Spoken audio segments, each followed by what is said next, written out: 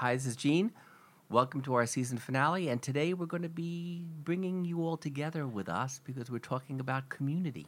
Come on, people now, sing with me. Smile on your brother, everybody get together, try to love one another right now. That was Jesse Cullen Young. And I the Young promise there will be no more singing for the rest of this You could podcast. sing Come Together. Stay tuned.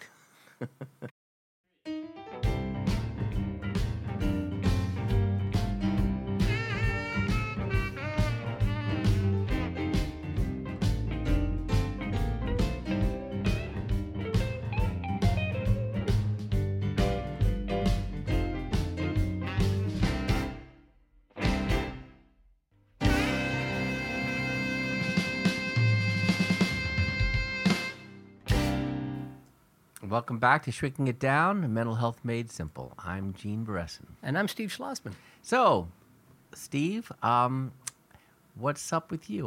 What's the last week been like? Or the week or two? It's been good. It's been a good week. I'm trying to figure out where to start on this. We always talk about our families. I'm missing my older daughter, whose college year doesn't end until the middle of June, so I don't get to see her. Middle of June? Yeah, they go late on the West Coast. Really? She is, yeah. That's ridiculous.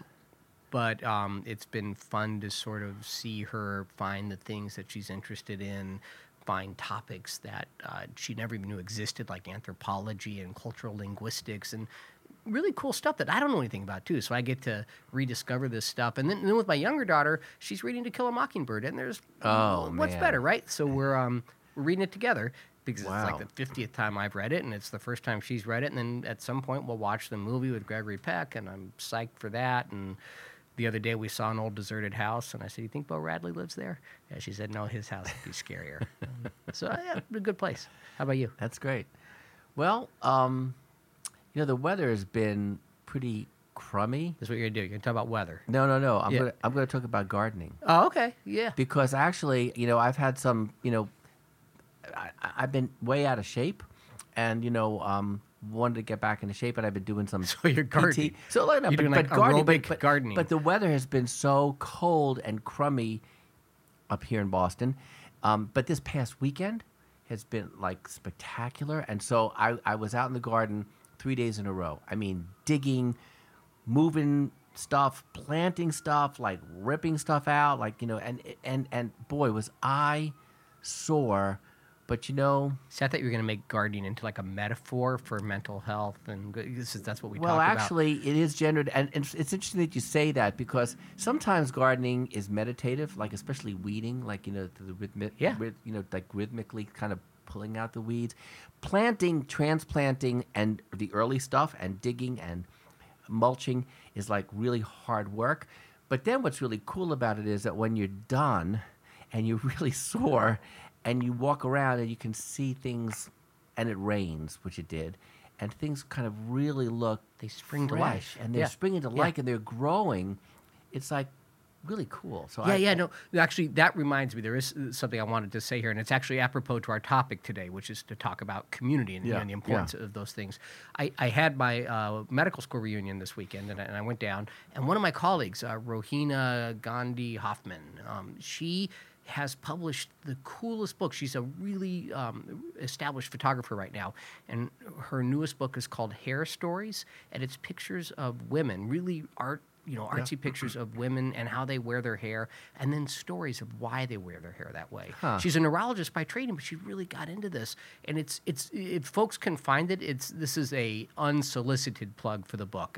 No one's asking me to do this. I just think it's really neat because a lot of it's about identity and about how folks from different communities, when they come together and share their stories, actually don't feel alienated. They feel closer. Yeah. We actually want to share stories. Well, remember our esteemed graduate who was a professional photographer and did a whole series on tattoos. Oh yeah. No, Andres Martin, and it was he had a little studio right near the hospital, and he would bring people in, and he would have them. He would take these beautiful black and white photographs. And this was, we should be clear, this was before tattoos were absolutely common. Like they right.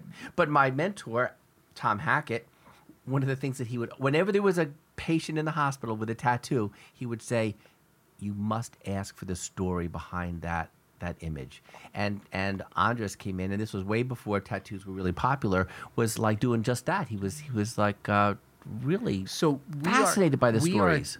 Therefore, as a nice segue into our topic, we are demonstrating right now the importance of knowing stories about each of our communities and recognizing the place where those communities become a Venn diagram, right? Where they overlap. I know Andres in a different way than you know Andres. You trained him. I was his training director. One of my colleagues.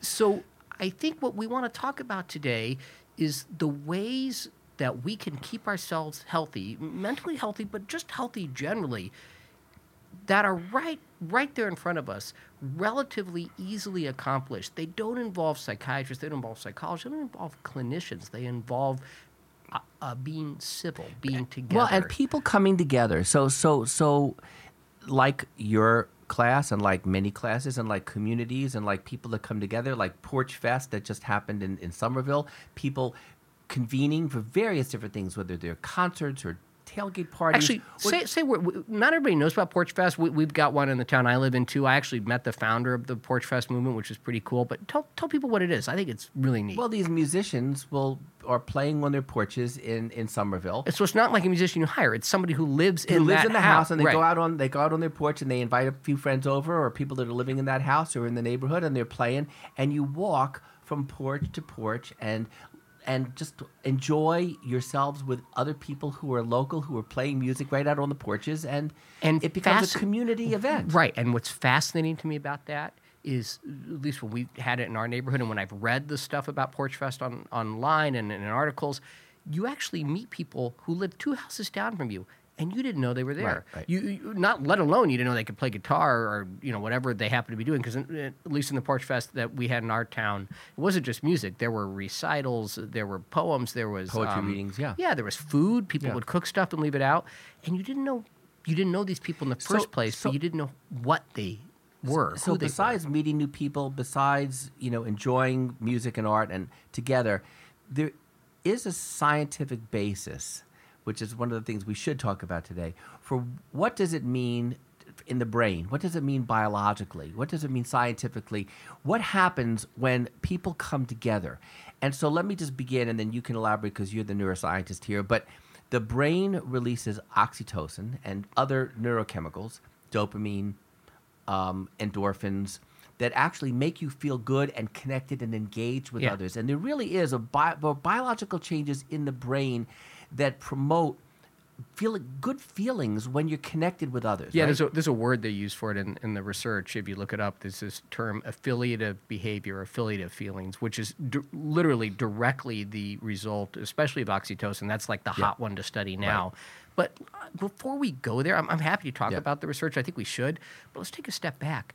Isn't it bizarre that we need scientific data to tell us that hanging out with each other is a good thing? Well, I don't think we need it as much as it helps us understand it in a different way. But I see where you're going, because you don't need to kind of learn the science of the neurobiology of connectedness to know that when you're with other people. Yeah, if I'm you're thirsty, feeling really good. I don't need to know the neurobiology of where my thirst comes from. What I need to do is drink some water, right? And then I feel better. It's not like knowing the neuroscience. The reason I think we need this now is that we are in such a data-driven society, right? We're such an information-driven society that people almost feel like they need kind of scientific permission to hang out, to do things that we've known since people have been people. Well, it's kind of like saying you should exercise because it releases endorphins to make you feel better, rather than you just feel good when you exercise and you get fit and you feel better. Right. So living in your own body. Right. So I'm not belittling the research at all. I think it's actually absolutely fascinating. That's why I love to read it and write about it.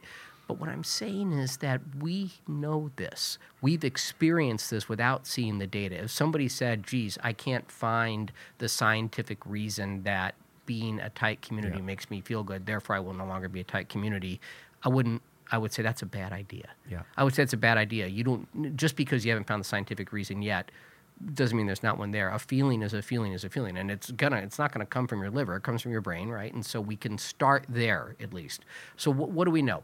We know that when folks hang out with each other, all of those hormones and neurotransmitters that you just mentioned, and in particular oxytocin and dopamine, those are the two biggies, right? That are connected with feeling good. Now, they might be connected with feeling good in ways that actually aren't so good for us. Dopamine might be connected with feeling good when you're gambling, when you probably shouldn't be. But it turns out that dopamine, a neutral player, helps you to feel good. And when you combine that with the oxytocin that gets created, that makes us feel affiliated with each other. And this may be teleological or an explanation of evolution, but we're wired and we're chemically wired to be connected with each other, and there are very good reasons for that. Yeah. From that's an evolutionary standpoint. Yeah, because we do better as a pack than we do on our own. We're pack animals. Yeah, and in fact, that's one of the things that happens in communities. There's been a lot of really interesting research about this. Communities can function on their own without a narrative, without a mythology to them, if they get to around 20, 30 people. But if you get to more than 50 people, you got to have some binding narrative. Okay, and that can be our downfall as well as the thing that draws us together. And being a binding narrative like going to church or synagogue and having some kind of a story or a scripture or a belief system that brings you all together. That everybody buys into. They don't buy into it exactly the same way, but they all buy into it. And you can see how this could create tribes, right? Because someone's in this tribe and not in that tribe. Sure. But it turns out, and this is what's really, really neat, there have been a number of studies done very recently that show that people from different quote-unquote tribes, meaning I have this binding narrative and the people down the street have a different binding narrative, when they share those narratives in a kind of unjudgmental way or non-judgmental way, you actually lower cortisol levels. You make people less stressed. Cortisol measures stress. You make people more immunocompetent. They are better able to fight off disease. You actually decrease depression. All of these have been shown all the way down to the level of a molecule. So these binding narratives actually work better when we trade them with each other. They actually make us all feel better. And yet we have this culture that set us up to keep our binding narratives separate. And so one of the things I want to encourage people to do is actually learn about their neighbors, even if their neighbors are not like them. Learn their stories. Yes, yeah. Find out where they're from. You mentioned the tattoo. Find out why you got that tattoo. How'd you get that tattoo? If they have a big tattoo on their arm, it seems silly not to mention it. Bring it up. See what people have to say about it. So the other piece of this, I know I'm going on and on here about the neuroscience, but the other piece that's really cool is this concept of mirror neurons. Right. So mirror neurons, do you know what? Empathy. Yeah. So because you can feel another people. When you're empathically in touch with another person, your mirror neurons they tweak. Right. So let me ask you this: how would you differentiate sympathy from empathy? Because they're both important. Well, sympathy is, for example, feeling bad for somebody if something tragic happens to them. It's being compassionate. Empathy is feeling their feelings. Right. Is actually having their feelings internalized. Being in their shoes. Right. And that's what the mirror neurons do. That's why we have these sayings, walk a mile in my shoes. Right. So here's what we know about mirror neurons. And I should stress here that mirror neurons are at the theoretical level. Something gets measured in the brain. They have been called mirror neurons. We don't actually know what that means. But we know that in primates with introduced electrodes, in humans where we don't stick electrodes in their brains for experiments, but we can measure this with EEG readings, electrical readings, as well as functional MRI. If I watch you having a cup of coffee, I'm not only going to imagine picking up a cup of coffee and having it myself if I'm in the mood for coffee, but I'm going to taste the coffee, and I'm even going to feel more awake from the caffeine that you're drinking, which is totally weird. In fact, it's by definition psychotic. I'm responding to a stimulus that you're having. Well, it's psychotic, but let's look at it also at a level of, say, a parent and an infant.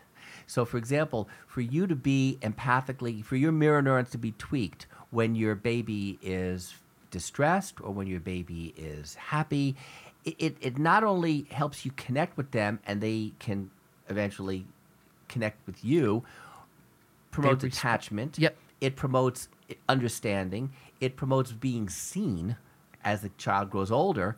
So it's not just feeling the other person's feelings, but there's a connection that's being made. Oh no, absolutely. I mean, I remember holding my. I think I've told this story maybe on the air. I can't remember. Holding my oldest daughter when she was a baby, and she was a little colicky, and I could feel like her stomach hurting. She was kind of bloated, and I was thinking, oh, I hope she feels better soon. And then I farted, and I thought, oh, she'll feel better now. And I was thinking, well, it doesn't work that way. Like my fart is my fart, her fart is her fart. But I was at that point feeling her pain. Now that can go too far, right? Like where if I don't know where I end and she begins, or vice versa, which I know is getting deep into kind of shrinkland here.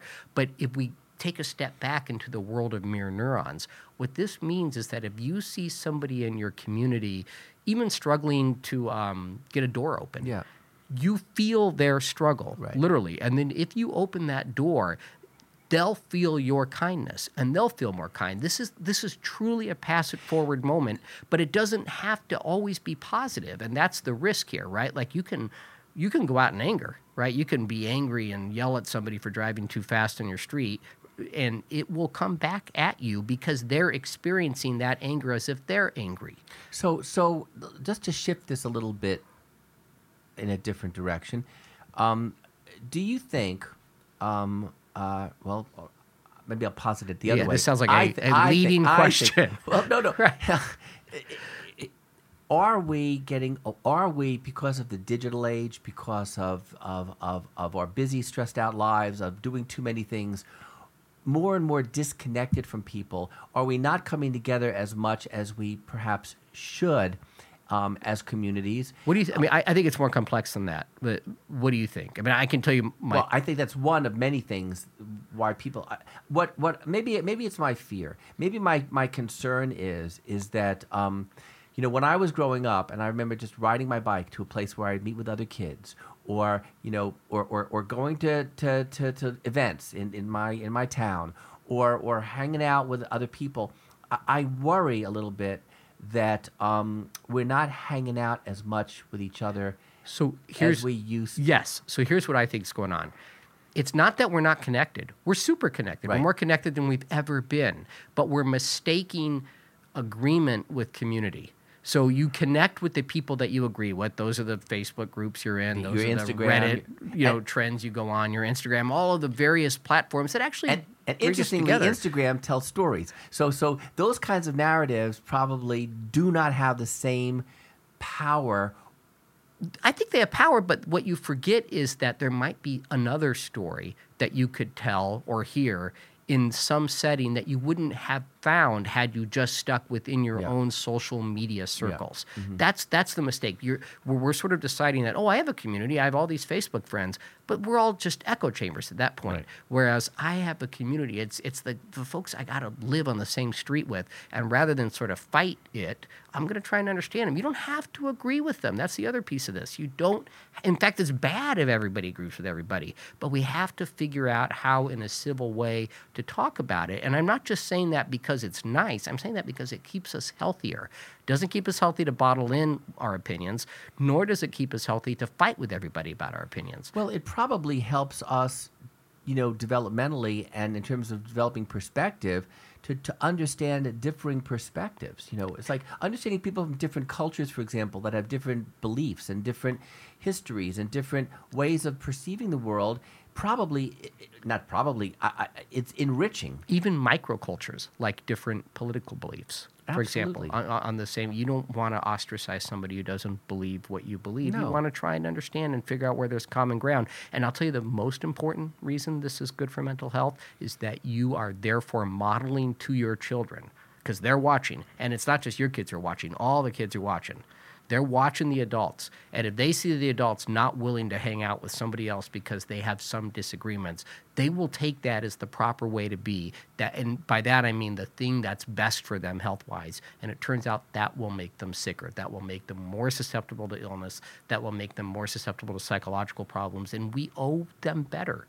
We just have to remember that, especially given that every other day it feels like someone's trying to provoke a fight. And just to riff on that a little bit, but take it in another direction, one of the more important aspects in school that all of our kids go to is kind of the social emotional learning and the group activities and the group projects that I think are increasingly rare. Schools are where you learn community. Right. Right? I mean, and homeschools, they often have their own. People are homeschooling, they have their own community that they get together with. But that's where you learn how to be in a group. And so we really want to promote more group-oriented projects, group-oriented activities, learning together and learning with each other and from each other in our schools, and not just memorizing and studying for the test, which a lot of teachers and a lot of students, are doing, because that's the standard now. It's what kind of a high grade am I going to get on the test, and that requires solo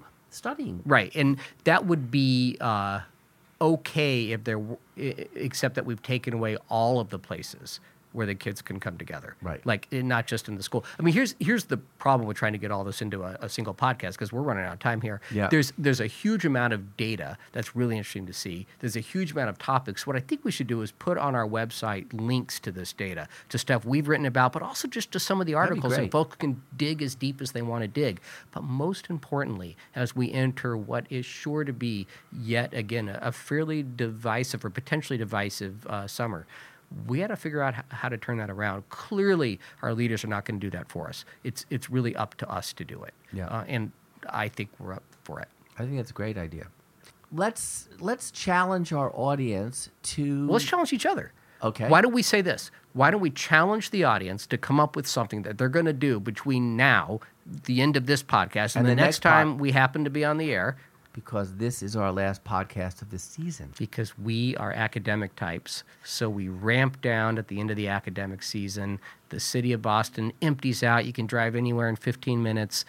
But we will look forward to speaking with you all again when the leaves are changing colors and there's a new academic year afoot. And write into us and tell us what you've done in your past, in the present, what you're going to be doing in the future to meet this challenge. Write into us? That sounds like brand. You only wanted to brand us? Write to us. Yes. To us. Yes. Okay.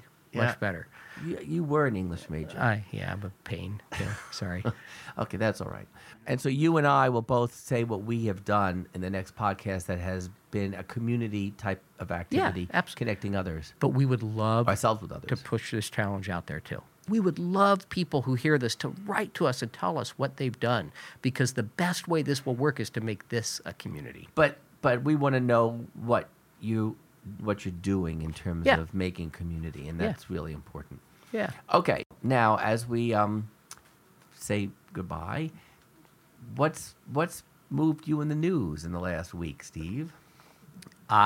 First of all, I'm going to make a conscious effort right now to stay away from the politics, not because I don't think they're important. They are super important, and I think we should be able to discuss them, as we just said, in a civil way. But I actually found myself reading with just utter fascination the discovery of this gargantuan planet that should be vaporized in what's called the Neptune region. It's not near the planet Neptune. It's in this desert area of the universe that it's a desert area because the stars are so bright that the radiation just demolishes the planets. And yet there's this planet that's something like 10 times the size of our planet, and it somehow has an atmosphere, and nobody knows why. And so that got me reading about what other things people don't know why about. And this object, which passed the Earth back in March, this cigar-shaped object, just shot by. It was the weirdest thing. And there was an astronomer at Harvard who said, look, I don't know what it is, but among the things it could be is an alien probe. And I thought, wow, that's kind of cool. A UFO? Well, he didn't call it that. He called it an alien probe. He said it's very strange for something of this shape to come this close to our planet, to be moving at this speed. We don't have a good explanation of why it behaves the way it behaves. And I thought, geez, if an alien probe showed up to probe us, and I don't want to go into depth on that, I'd get on the spaceship. I mean, I figure one way or another they're going to take me anyhow. I want to see what it's like. I think if it landed, you would get on. Yeah. Yeah. Well. Yeah.